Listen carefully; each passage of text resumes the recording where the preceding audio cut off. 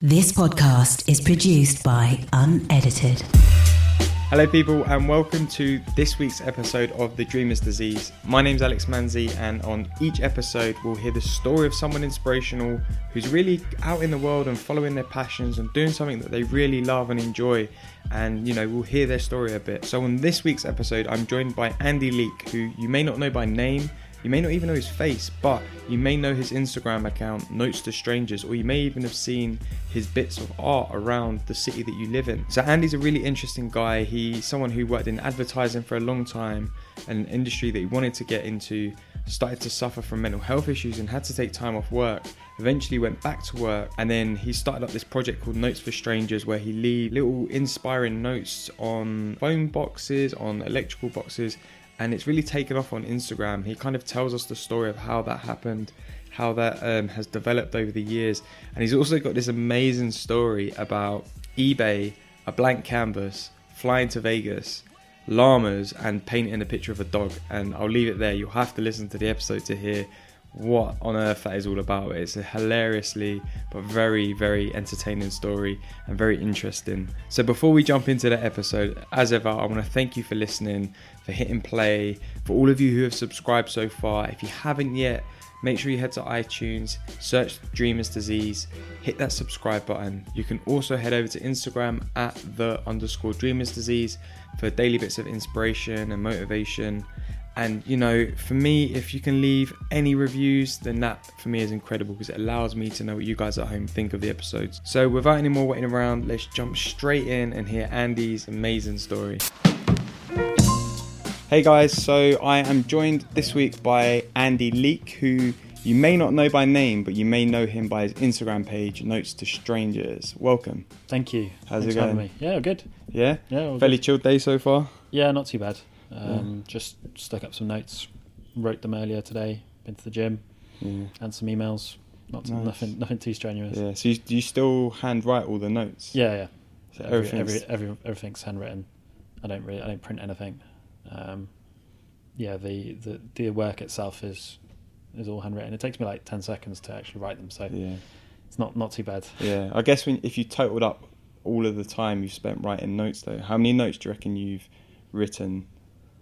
Well, including the ones I've sold, 1,000 maybe more, 1,500 something. I don't know, no idea. Wow, it's a lot of time spending writing notes. Yeah, well, when you add up like 10 seconds or 20 seconds each time, I suppose. Yeah, you can say that, but think about anything else you do. If you do a job, and it doesn't really compare to the time it takes to do just writing emails and stuff. Yeah. And then, okay, so we've kind of given the game away a little bit, but for anyone who doesn't know who you are, can you give us a very brief who you are and what you do? Yeah, so I'm now an artist that is behind the Notes to Strangers Instagram, which is all about spreading positivity and putting out words of encouragement or words of advice or words of something to try and make a difference to people's days. So it's not always just positivity and not always like advice or wisdom. Not that I'd ever call that myself. It's just I'm trying to catch people at a moment when they need to hear something. And if you're wrapped up in your own little world and you're walking along and you see something that is a little bit unexpected, it might make a difference to someone's day. And that's ultimately where the project started. It was all about trying to make a difference, trying to make a positive difference to like one person's day every day. And that's still there. That's still why I do it. And the reason I do it is rewarded by the messages that I get. So I'm constantly having people telling me that the note caught them at the right time and it has made a difference. So whilst that's still happening, then I'm going to keep doing the project. Yeah, which is amazing, because I like the way how the Instagram page isn't you posting up pictures of the notes. You wait for someone to discover it, tag you in it, and then you take a screenshot and then put it as... Yeah, so your page is basically a load of screenshots of other people taking pictures of your it kind of happened organically, that, because when the project started, I was just doing notes and putting them in the metro and leaving them for people to find on the streets, and they didn't have that Instagram Notes to Strangers on them. But it's when I changed from putting them in the newspapers to putting them on the electrical boxes and phone boxes around London that I just put Instagram notes to strangers, because I had this back catalogue of stuff that if people were interested by these posters, they could check it out. Yeah. And I didn't take pictures the first night I did it because it was dark. I went out at like 4 a.m. So I was intending to go back and take the pictures the next day, but before I could do that, someone had taken a picture and uploaded it onto Instagram and tagged me in it. Yeah. So then I was like, well, that's way better than me taking the pictures. Yeah. Because I'm leaving it for strangers to get involved. Yeah. So that's when I reposted the first one and said it was a collaboration, because I've worked in the creative industry for a long time, and photographer is a big part of any project. So I see not only are they doing the photography, but also when you share something on your Instagram page, it's like really personal, and it's quite a big deal for someone to share something on their own Instagram, which is getting so important these days. So I've tagged it as a collaboration, and I really believe it, and I think that that little moment has had a huge impact, because now people turn it into a game, and you can look at some of the people that have shared it and they've got like 7 or 8, or I share on my stories where I've been, and sometimes people go the next day and hunt out wherever I've been. Yeah, that's great.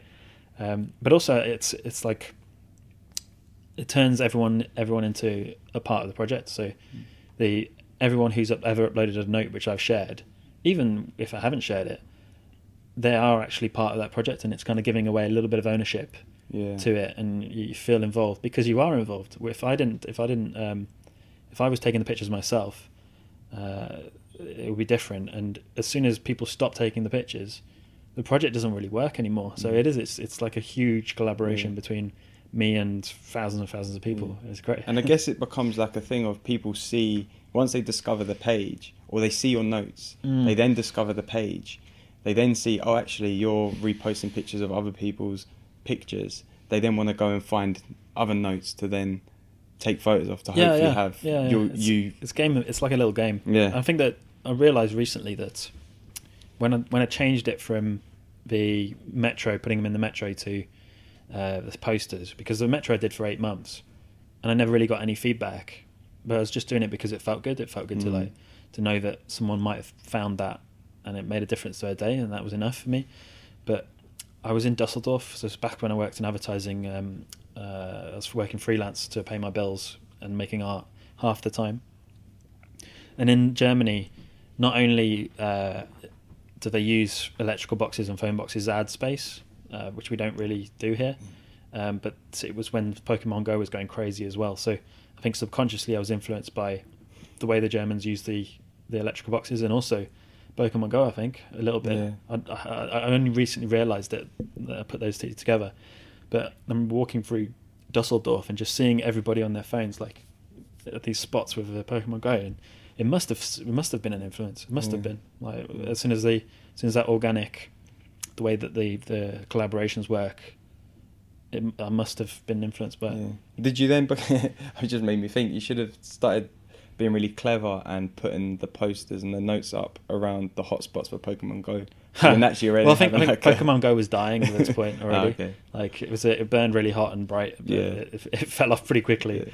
So if it's a good idea though, that is a good idea. I could have done some Pokemon Go ones as well. Yeah, that'd been wicked. So you've mentioned a couple of times your background of working in the creative industries and advertising. Can you just like explain a little bit about what type of work you did? And so I left uni and walked into a creative department on an internship just randomly through someone who knew someone, and I couldn't believe that there was people who were just paid to sit and think and come up with ideas. It was like they were doing what I'd got in trouble for at school. Like I was always daydreaming, always writing stuff and coming up with ideas, but I wasn't paying attention so much. And these people were getting paid to do it, so I was like, I could not believe that was a job, and I was just knocked out to be able to do that. And then not only do you just sit and think of ideas, but then you get budget and you get to work with incredible people to make the ideas real. So I was an advertising creative that did a lot of TV, a lot of posters, billboards, that sort of stuff, and I did it for 8 years, and it was I'd say for 7 years it was great. But then towards the end, it's the job started to change, because when you first got into it, all I was doing was the creative side of things. Didn't have to worry about managing anybody, didn't have to worry about the politics, didn't have to worry about budgets and and the power sort of side of things. And then as I got more senior, all that stuff started to get involved way more. And I was only ever interested in making the best possible creative work, and that's a really bad attitude to have in advertising. And did that put you in a bad headspace? Yeah, because I was. It was like I was fighting a battle that no one else was. So I was coming up with ideas and trying to make them as interesting and creative and pure as possible, and everyone else was playing the game which advertising game is, which is a business. And it's not about trying to make the best possible, most creative film. It's about trying to make the best possible creative film, but also get as much money out of a client as possible, and keep a client happy. And really experimental creativity and pushing the boundaries and trying to create something original doesn't like, it's not on most people's agendas.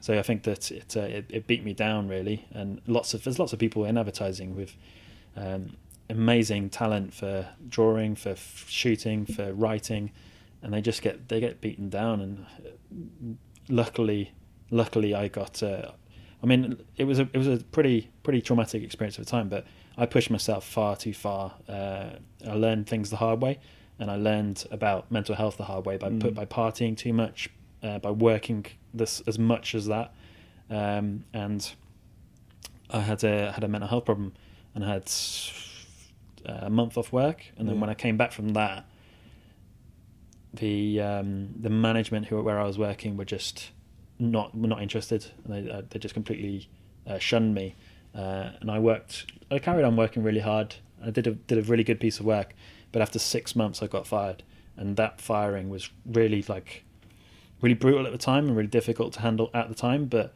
that was what set me free. It set me free to reevaluate things, because I was like, well, I don't love this industry anymore. It's not rewarding me. It's beating me down. I'm not like happy, and I realised that even though that was where my experience was, I had to do something different. And that's when I changed my mind about it, and I said, I love the creative side of things. I love making an idea happen, and I love working with photographers. I love working in film. I love working illustrators, all that stuff. And I loved the sales side of things as well, like going into a room and sharing a vision and getting people on board, all that sort of stuff. Loved all that. But I knew that the industry wasn't for me anymore, so I just looked at it and thought, well, what's something that I can do all of those things in? And I said, well, if I call myself an artist, then everything I make falls under that umbrella. So that's what I did, and then I just started making art. So after being fired, I launched into 10 art projects within a year. I worked half the time freelance, so my heart wasn't in it, but I was going in, showing up, doing what needed to be done to pay my bills and to be able to live. But I cut back on how much work I did, and focused on the art. And out of the 10 projects, I'd say half of them kind of got traction and made it into sort of news, and interesting things started happening as a result. And Notes was one of them, and Notes has exploded now to the point where I've tried a few times to launch into new projects, but Notes just keeps sucking me in. Oh, really? Yeah, so it's almost it's all consuming. Yeah, and I'm okay with that for the time being. I'm okay with it being all about Notes for a while, because I feel like it's still sort of heading upwards. But as soon as I feel that the appetite out there isn't, that there's not a need for it, or if people start getting bored of it, then I'll move on to something else if that happens. I mean, the theory is that I'll keep it going. I think I'll keep it going forever, or for as long as I live, really. But I will be at a certain point launching into new stuff as well. Branching out, isn't it? I think that's important for like someone who's clearly got a creative brain, is like to exercise that creativity in more than one way. It's so important, because otherwise you do end up feeling a little bit in that spiral, which I guess you felt you were maybe in while working in advertising. And I used to work in advertising as well. I didn't last as long as 8 years. I lasted 1.5 years, but I was that could feel like 8 years. I mean, it did. But I was like TV production side. So, I was assistant producer, so we were almost the middlemen. So we had to deal with not just the creatives, kind of, and trying to get the best for the creative, but also trying to get what the client wanted, and you know, what the agency want, and you're kind of you're the middleman basically, who's trying to like tee everyone else up, which is quite a difficult task, but it was, you know, learned a lot doing it. And you definitely get that sense of, even as a creative and people who were working at the agency, a lot of them would still do stuff outside of work as well. Like some, you know, be web designers on the side, or they'd, you know, just be artists on the side, or they'd run events or something. So it's like they had to have that channel of creativity outside of that 9 to 5. It's too much of your work in advertising goes in the bin is the problem. And it just crushes your spirit if you let it.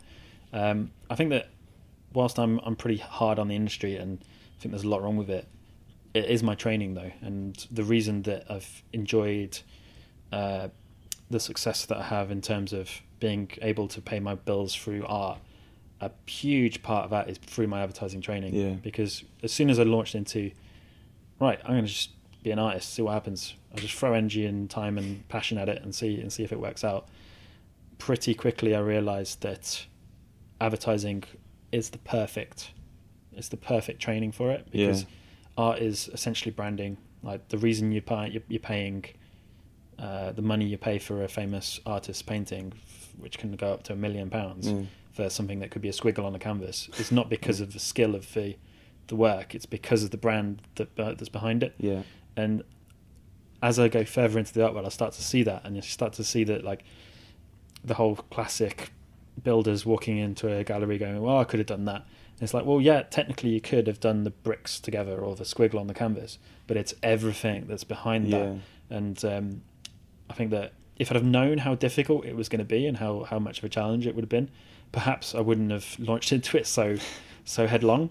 But the naivety of not knowing that is powerful. And when you don't know what's involved, you just launch into it, and you do more than you can even realize, because it's really easy to get overfaced by it. And if you think about the competition that's out there, trying to build a brand within people's heads in the art world is very, very difficult, because there's a gazillion other artists all trying it, and it does make me sad in a way, because I feel like there's people with a lot more talent than me and a lot more craft skills, absolutely, like people that can paint incredible paintings and have got their own sort of style, but it's the branding that separates it, and it's the understanding of the way the world works and the way that social media works that has given me the advantage. I guess that also maybe my intentions have helped as well. My intentions are to try and make a positive difference.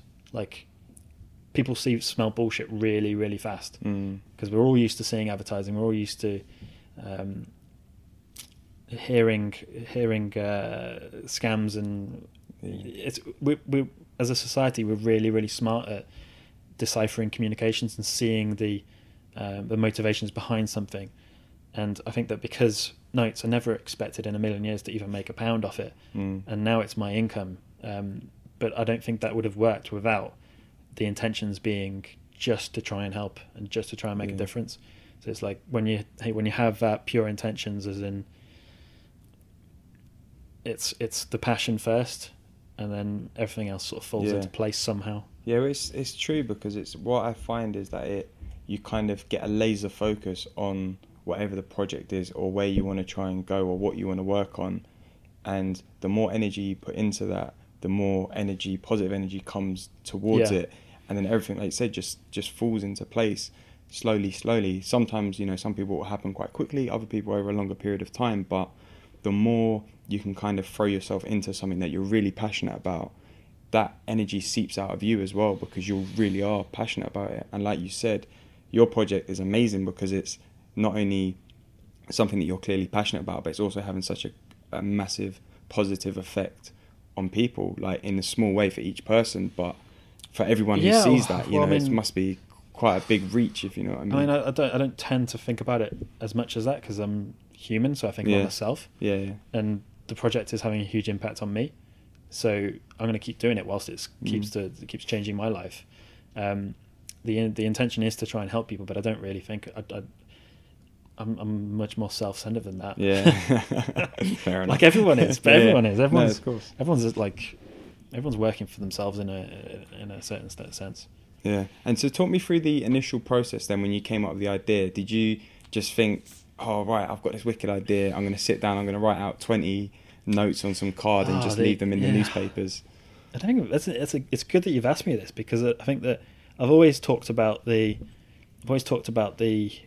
practicality of it, nuts and bolts, but the actual inspiration for the idea, and the moment that I thought about it, because it's like, Taylor Swift's best songs come after heartbreak. Yeah. Well, I'd say my creative heart was broken at the time by what had happened to me, through the being pushed to the point of having a mental health problem.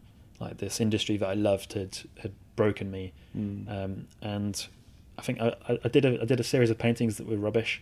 It was the first thing that came back, because I remember I was taking some time out, and my dad saying to me, he's like, "Oh, your next project's going to be good because you've got this new experience now to go forward with." First one was rubbish, series of watercolors that were awful, and then the next one was, I think I was watching like a series of talks. I think I can't remember who was talking. It might have been an artist, and someone said something that clicked, and it was because I've made so many different projects that are so difficult and have required so much hours, that I had it in my mind that it would be great to have something that would be really easy to do. Yeah. Because I didn't have the time and the energy because I was still working, to create animations, to create films. And yeah, I had the idea and I wrote 3 or 4 notes straight away. And I can remember feeling the rush of it and thinking, oh yeah, this is cool, because I don't actually have to, it doesn't take much. And then the next morning after having the idea, put them in the newspaper. And I remember the mad thing is that now I can go out in middle of the night and put up 10 notes or 20 notes in a night, and not feel like barely a flutter. But back then I picked up the newspaper and I put it in, and I was like, properly sort of felt like I was doing something rebellious. Yeah. And left it on the tube, and then I think I shared it on Instagram, but I had like 200 followers back then. Yeah. I shared it on Facebook, and there was a few people that I liked the opinion of on different things, and they responded really positively to it. That's cool. And that initial response, like some people who I really respected the opinion of, that initial response kept me going in the early days. And then it filtered around the agency where I was working, and I remember my boss saying to me, I think we were out for drinks, and we were just chatting, and I'd just come back from a mental health problem, so we were trying to rebuild this relationship. Yeah. And someone saying, "Have you seen his new art project?" And I was like, "Oh." And he's like, what is it? And I showed him on Instagram. So it's like, you put notes in newspapers, like Notes to Strangers. It's all about trying to make a positive difference. And he said to me, "Don't focus on that. Focus on advertising." Really? Advertising is the thing that will change your life, not that sort of stuff. Yeah. And then someone else senior at the agency, I showed it to them. And they were like, "Why would you do that?" Were they creative? So yeah, they were. Oh wow. Okay. So, but those responses kind of spurred me on. Yeah. I was like, "Whoa, I think I've got something interesting here. Yeah. I'll just keep doing it." But it was as much as therapy as anything else at the time for me, forcing myself to think positively for the time it took to come up with the notes. Yeah. Have you ever sat back? I guess it may be different now because I think you put a lot of the posters up in the night. But in the initial stages, did you ever put a note in a newspaper and then leave it and then just sit and watch and wait for someone to discover it? It happened before. I tried not to because I felt like it was a bit creepy. Yeah. But it did happen because sometimes I always tried to leave them just before I changed. Yeah. But sometimes I was going somewhere where I wouldn't change, and to get them on the seats, the tube needed to be empty enough. So there was a couple of times, and there was once I'd done it, and then I thought it was an empty carriage, and then a lady jumped on at the last minute. Yeah. So just me and her in these 3 newspapers, and I saw her pick up the newspaper and start reading, and I saw her see the note. She looked around, and I caught her eye, and we kind of had this moment of where I think she knew that it was me. Oh, really? Yeah, and there was like a sort of a wry smile, but we didn't talk about it, of course not. We're Londoners who don't do that. Yeah, of course. They make a connection on the tube. but it was, for ages and ages, I never really saw any kind of response, never got anything online, because I didn't have that loop, I didn't have a place for them to find. I just used to, it was just a message without Notes to Strangers on it. And then as soon as the posters started going up, that's when I started to get the responses. And now people I've seen people taking a picture, and I just walk up and go, yeah, that's mine, and then they know me if they follow me, and Well, you're pretty hard to find online though, other than your account. I was doing my research earlier, and there was a couple of interviews here and there, but there wasn't many photos, so you can still remain, I guess, pretty anonymous. Which is quite nice. I mean, is that what you want to do? Well, what's the point of like? I'd be lying if I didn't want some of the trappings of fame. Yeah. Like, especially with women, that's the dream. But I'm not so keen on being recognised. No, I'm not. I don't know. It's a weird one. It's something that's starting to change. So it's starting to change now. That people don't know my face, but they know the project. Yeah. Especially in London. Yeah. And then as soon as if I meet someone new, be it a friend of a friend, or just random people, and they find out that I'm behind the project, it does start to change things, and it's a bit of a head trip. Really, it's a difficult thing to try and get your head around.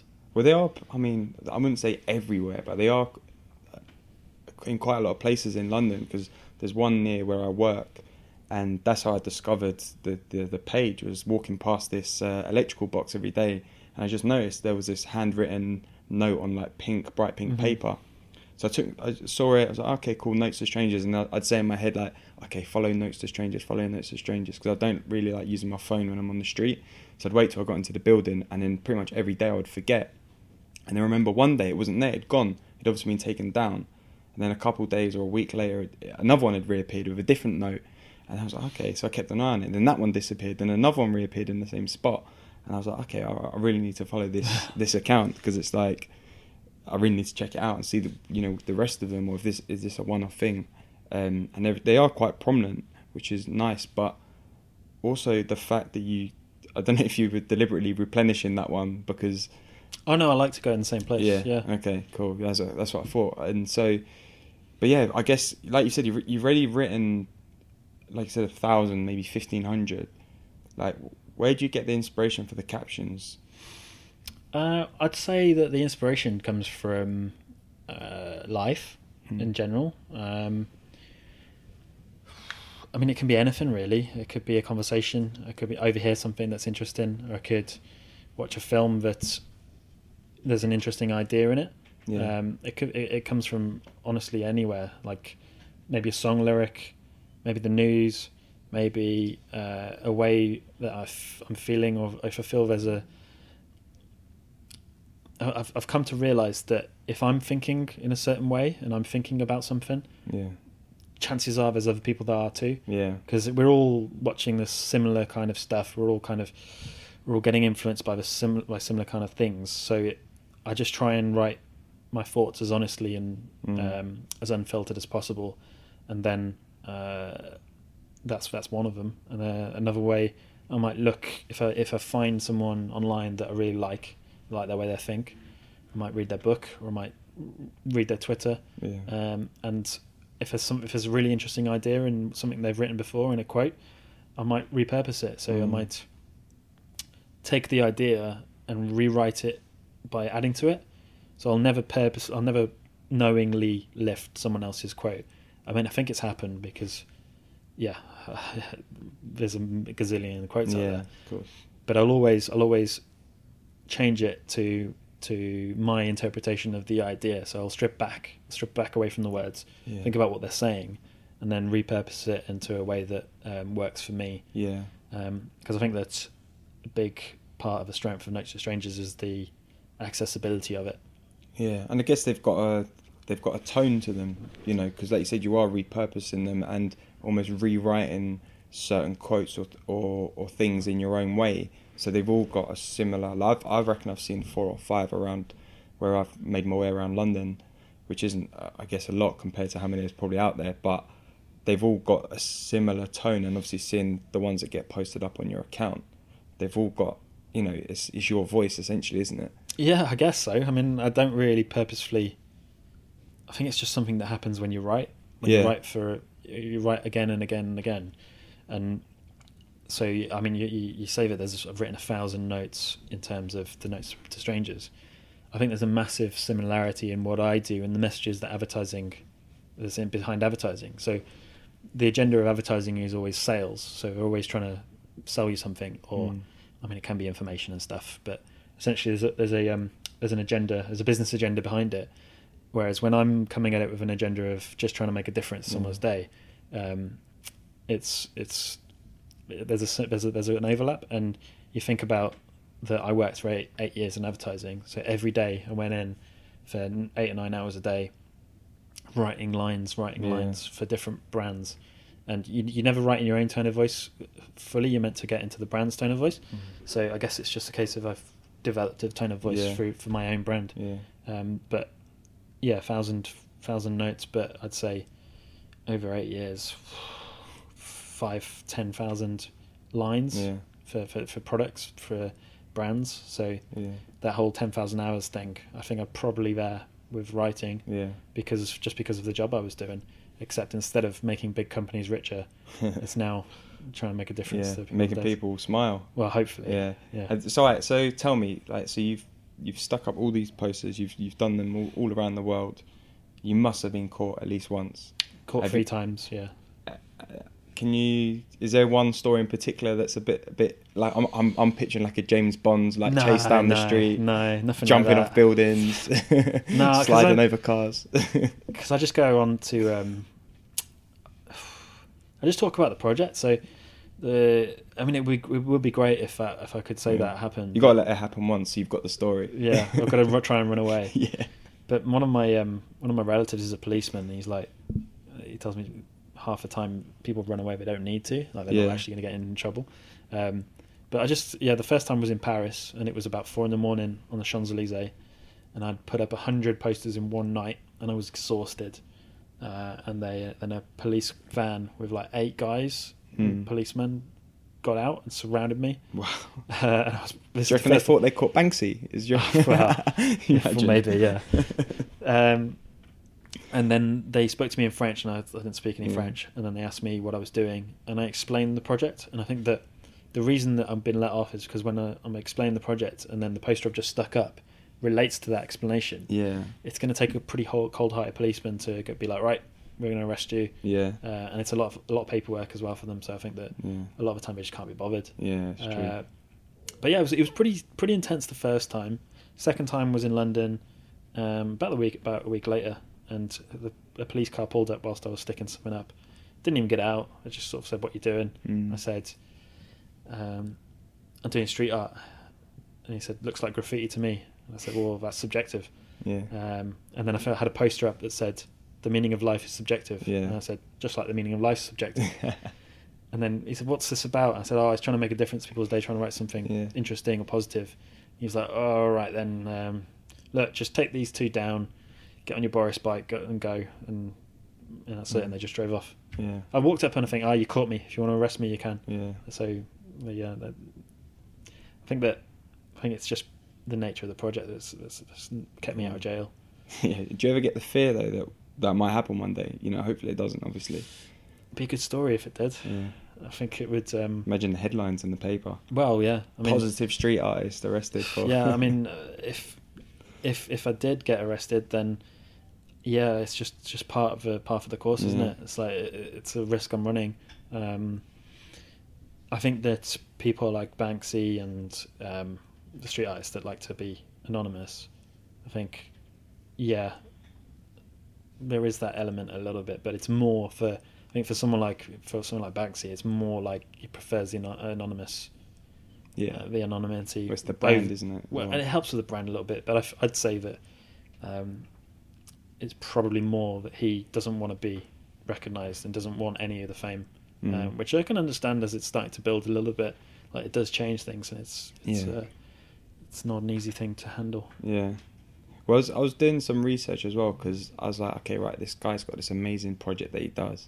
He's got to have done some really interesting work in his life. And I was digging around online, and I come across your website, and I was reading through some of the projects you've worked on, and there's one that really struck me.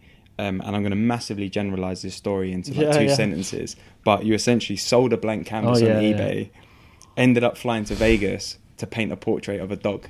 Yeah, that's essentially what happened. Yeah, but it's a lot more of an amazing story than that. So can you just elaborate on it? There was also a billionaire involved in that story. Yeah. Oh yeah. Who was obsessed with llamas, and he wanted to turn downtown Las Vegas into a llama-shaped city. Okay. And he had like a cult that was running where everyone was kind of a super happy cult. Yeah. And they were trying to indoctrinate me. They were trying to get me to move to Vegas to join This llama cult. this llama cult. Yeah. Okay, this is starting to sound like something out of Dude, Where's My Car? Or It was a bit like that, yeah. But you just throw these things out into the world, and just mad stuff happens as a result, and it's the best. Yeah. And what was the basis of that whole project? Because it was just a really simple thing, wasn't it? You put it up on eBay. It was another traumatic event in my life. So that was losing my mom. Yeah. So my mom was sick for 2 years, and then she died. And I'd say I had 2 years of acute grief. And I'd come through that, and I'd try and take the positives from everything. And the only positive I could possibly find was that when someone's sick that you love, or when things aren't going well in the most severe way, you can't enjoy yourself, and you can't nothing's fully fun. Like, you've always got it in the back of your mind. Yeah. So I wanted to share that learning with the world, and I thought the best way of doing that was to have like an adventure. So I put the canvas on eBay and said, whoever wins it, I'll come and paint your portrait wherever you're in the world, and all the money will go to my mom's favourite charity, which was a local hospice, to try and make that point, as in take risks, do things that are out of the ordinary, because you have to, because life's short, and you never know when things can change, and when the bad times are going to come, because they do come for everyone at some point. So that's where the inspiration came from, to be honest. It was about trying to enjoy yourself and do things that leave your comfort zone. Yeah. And I'm a bit addicted to that now. Someone the other day was talking to me about people who have a fear of it. There's a fear of uncertainty, but there's also a fetish for uncertainty. Yeah. And I think that I've got that. Oh really? Yeah. Okay. I think I've got to become addicted to the unknown. So I'm starting to find myself just doing random stuff, just because I love the going into something and not knowing what it's going to be like. Yeah. So next week, going a pole dancing lesson. Okay. And it's just purely, it's not because I want to be a pole dancer. It's just because for the experience, because I know it'd be a rush of going to do something that I've got no I don't know, maybe I will be an amazing pole dancer, but I doubt it. Yeah. But it's just that experience, and I just get really hooked on that, on the feeling of doing something for the first time. Well, is there any other random experiences that you found yourself in because of that, adrenaline rush? Yeah, I mean, probably not suitable to talk about on a podcast. Okay, we'll leave that one for everyone's imagination. Okay, all right, so let's go back to the canvas, because I was reading the story, and I think anyone who's listening would quite enjoy hearing it as well, because you put this canvas up. It was for sale. Yeah. Someone, well, I'm guessing a few people bid on it. Someone won it. What happened from there? So it was online on eBay, and there's bids coming in from all over the place. And then the final winner was a lady called Laurel from Las Vegas, and she messaged me, and she told me that she had breast cancer herself. I don't think she told me it was terminal at the time, but all the signs were that it was. Yeah. And she told me that she loved the idea, because she's going through something. She could relate to that feeling of trying to just live life to the full when you can. So then I had to figure out a way to get from London to Vegas and stay for a week. And I was doing everything I could. I was messaging like Virgin, talking to British Airways.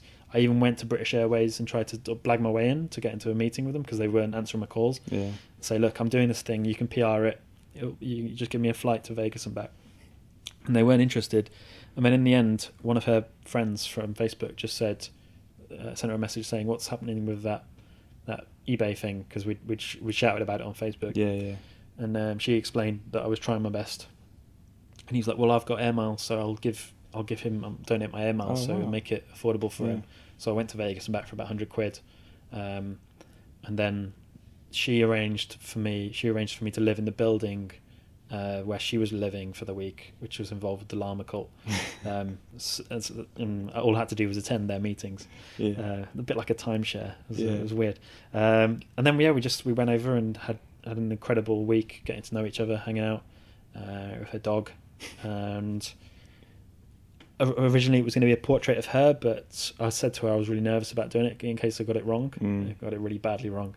She's like, well, you don't have to, you can paint whatever you want. And she showed me a picture she had of a dog where she'd built a saddle for it, and she had a parrot as well, and the parrot was riding the dog on a saddle.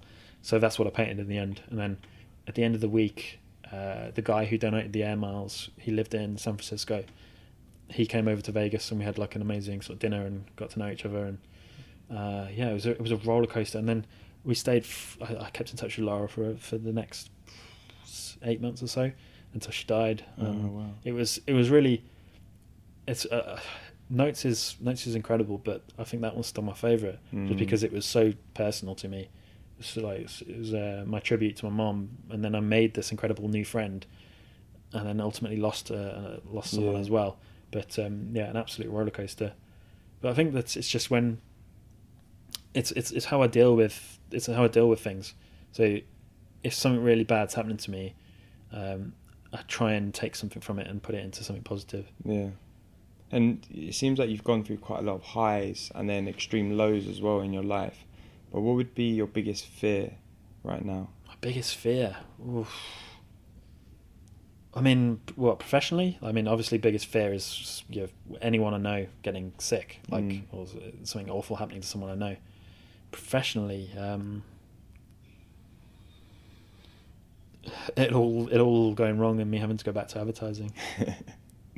Is that what keeps you up at night? Yeah. The cold sweat. Fair enough. And then who's been the biggest influence in your life?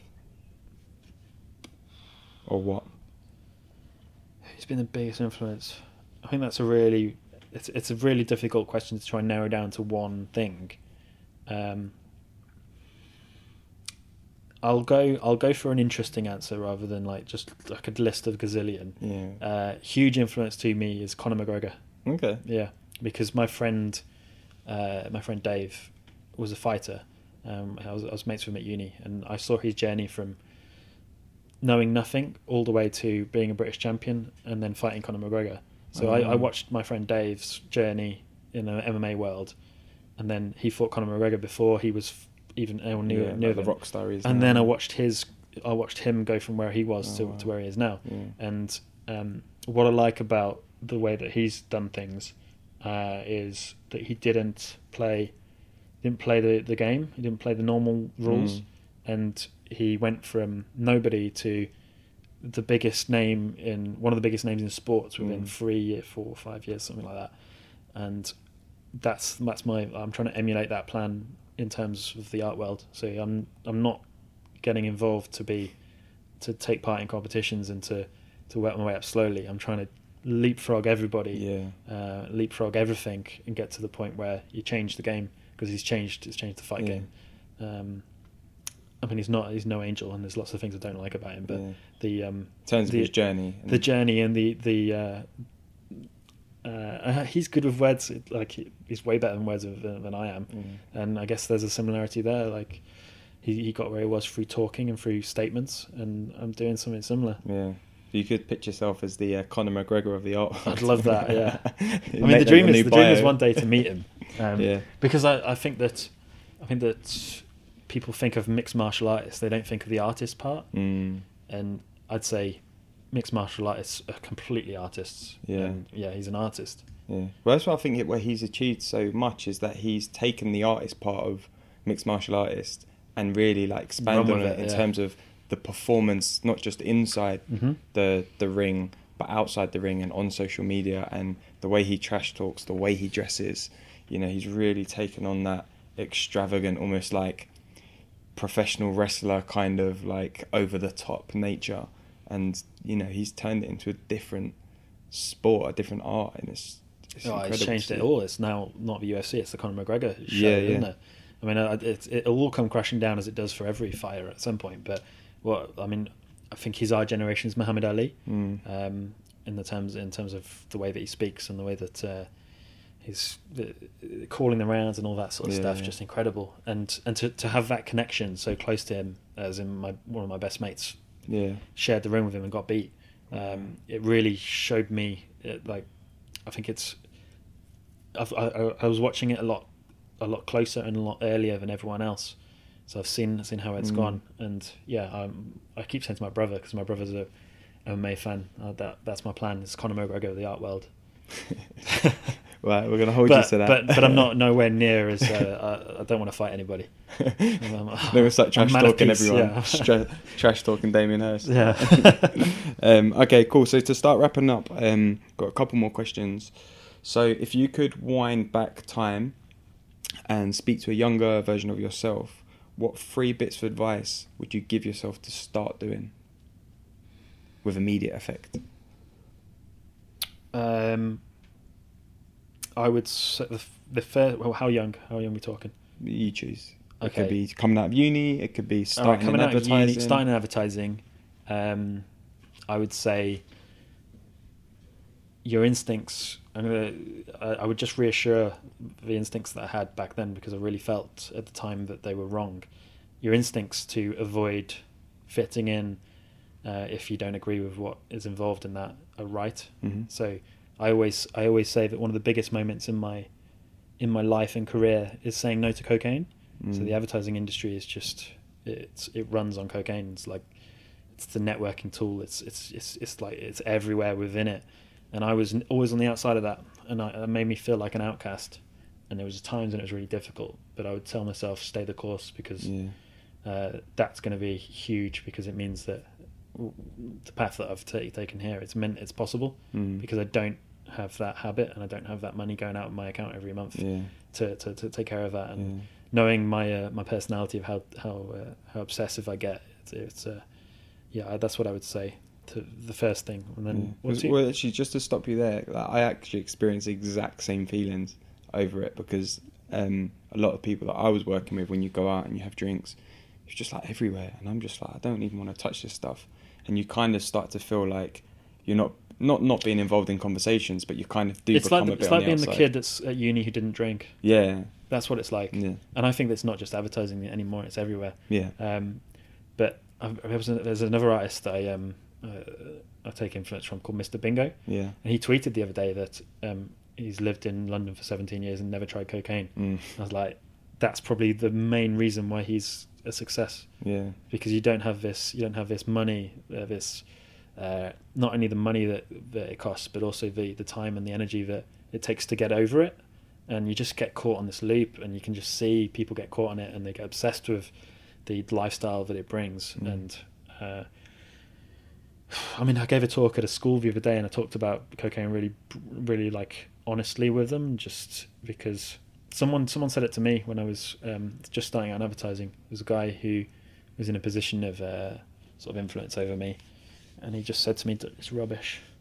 He said, "It's absolutely rubbish. Don't touch it." Yeah. And I think that there's been 3 or 4, pretty more than that, 5 or 6 moments where people that I've been with and I've wanted to fit in with, I might have been like chatting to a girl, and we might be like things might have gone differently if I'd have got involved. Yeah. But I stuck with it, and I stuck with that like belief that it didn't feel, it was a gut feeling that would destroy me. And I think that a lot of people it would do. So I'd say stay the course on not doing something to fit in if you don't agree with it. Yeah. What was it? Was a question? 2 more. So 2 more. So 2 things you would tell yourself to start doing, younger self. To start doing.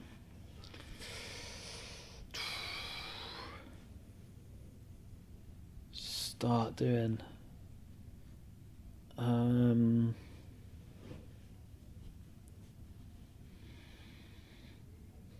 It's really difficult.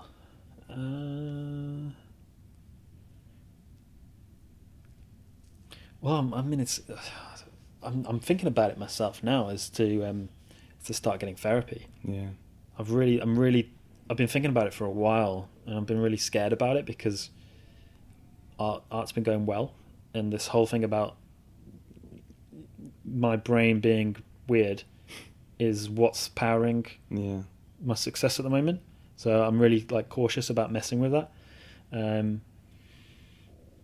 So maybe get some therapy, but that's maybe to myself right now anyway. And one more thing. Oh God, if I could go back to school, I'd go back to school and have a really frank discussion with myself about fear of rejection and fear of what people think of me. Yeah. Because of those two things. So fear of what people thought of me when I was at school held me back so much in so many ways, and fear of like rejection, which was kind of tied in with the same thing, prevented me from like having such a much more interesting experience of school, and especially with women, especially at school, when you're just terrified about gossip and you're terrified about you're terrified what people think, and that's the like antithesis of what's needed to live a more fulfilling life. And all my schoolmates are like, we'll talk about it, go, oh God, if you could go back to school and say to yourself, like, don't care about it, like don't be so like thinking about it all the time, because it was the lads that didn't care that had the more fun, I think. I think that at school I was way too timid, way worried about what people thought. And it's when you stop caring about what people think is when it starts to get more interesting. That's when it starts to get really fun, is when you just stop giving a shit about if someone thinks you're weird, or if someone thinks you're gay, or if someone thinks that you're a loser, or if someone knows that you're into something that isn't cool. Like, that's a load of bullshit, and I wish I'd known that earlier. I think that if I'd known that earlier, you can't change it though, can you? And it might not have put you in the position exactly you're in now, that's what I mean. So you can't really change it. You kind of maybe you just learn as you go along, don't you? But just if I could have told myself to not give a shit about really unimportant stuff. Cool. And then to wrap up, what would you say is your ultimate dream goal? Dream goal. I mean, I'm living it a bit at the moment. When I first started being an artist, I said to myself, it would be incredible to just make art and that be my income. And that's kind of happening at the moment, or it has done for a while, and it is amazing. It's just, it blows my mind every time someone buys a piece of work from me. Honestly, I can't believe how privileged it is to be able to make art and people pay hard-earned money for it, and for them to be so happy about it as well, because they're really happy to be investing in my work, and they're really happy to own a piece of it. It's just mad. It's incredible. But apart from that, I mean, you've got this. You call this thing the dreamer's disease, and as we were up in the lift on the way up, I was thinking, what is the dreamer's disease? And I think the dreamer's disease is that you always layer on a new dream. So when you get to the point where you've accomplished something, because what it takes to get to that point, you're always going to have a new one. And I'd say my new one after being a self-sufficient artist is to change the art world for the better. I think that the art world at the moment is really stuffy, really elitist. It's all about sort of who you know, and white wall galleries with really sort of bizarre, with really sort of work that gets meaning layered onto it that the artists probably never even believe themselves. And I just think that art's got this incredible power to make a difference in the world, and I don't think that it's being utilised at the moment. I think that the art world at the moment is just self-obsessed and really needs a shake-up and needs to be changed, and I'd like to be the person that does that. How would you do that then? What would you like to see? What changes, and would you like to see? Well, I think it's inaccessible at the moment. I think that my line is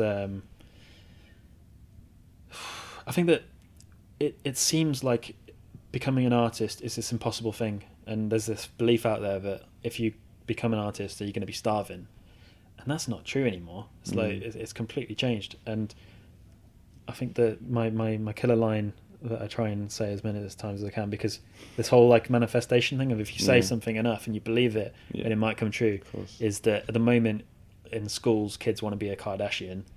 I want to change it so they want to be an artist. Sick. I like that. Because I just think that there's so much more to it than is being shown at the moment. And I'm not talking about the intellectual elite. I'm not talking about the art world. I'm talking about real people, normal people on the street who you talk to about artists, and they all know a few names, and they'll know little bit about it, but they wouldn't ever see it as something that's adding value to society. I think they know that art's important in some way, but I think that art can add value in a really, really easy to get way. And Notes is kind of all about that. Notes is all about trying to give ideas and thoughts and positivity to normal everyday people. So I guess it's kind of like pop. So I mean, I really like pop music. I'm not snobby about it at all. I like all kinds of music, but I like pop music as well, and I like the reach it's got and the influence. So I guess I take inspiration from that as well, and try and make art that's going to be easily understood and useful. And like if I go to a gallery and I see a piece of work that I connect with, it lasts with me. It can last a lifetime. That power, I don't think there's anything else quite like it. I mean, music and films and books, they all got the same sort of power, but not in the same way as art, because art's got so fewer rules. And so much more freedom to do what you want.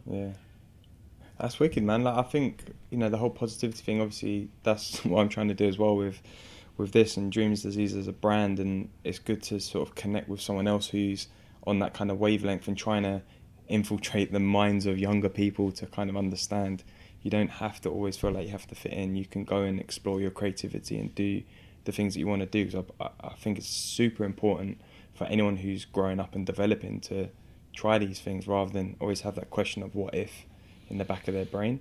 And, you know, to have you doing it from a kind of art perspective and becoming a Conor McGregor of the art world, you know, I'm going to enjoy watching you develop over the next few years, and, you know, I'm sure you're going to go on to do huge things. Like, oh, thanks very much. I can already see it in my head. Well, you've got to. I think that if you don't approach it with a view of I'm going to do this, then you don't stand a chance. Like unless you really believe and you approach it thinking, right, this is going to happen. It's going to be real, and I'm taking it extremely seriously. Like I said when you were setting all this up, like, you're not messing around. Like, you are taking this really seriously, and that in itself is a good sign. And you have to go completely all in, and you have to completely believe that you can do it, because otherwise you won't. Exactly. You can't doubt yourself in the beginning, can you? Because then you're already lost, is what they say. Yeah, I mean, it's self-doubt, it's inevitable, but I think that at the core, I think you've got to be almost a little bit insane. I think there's got to be something a little bit sort of mad about you to believe that you can do it, because without that you won't be able to do it anyway. If you're completely logical and you run the odds, it doesn't make sense. But if someone else has done it, then why can't you? Someone else has made a difference, then everyone's got like a certain amount of tools, everyone's got a certain amount of intellect and hours in a day and energy and all that stuff. Why can't you, or why can't anyone?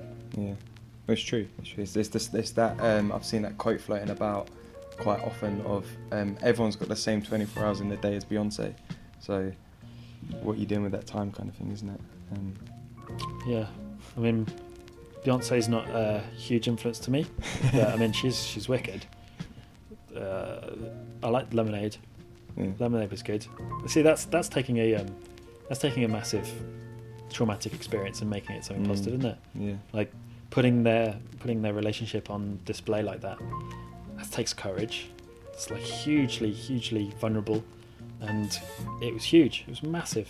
The whole world was talking about it. It's like taking something really negative and flipping it to positive. So you can find it. Well, maybe I did find inspiration from Beyonce. There we go. See, everyone does, I guess.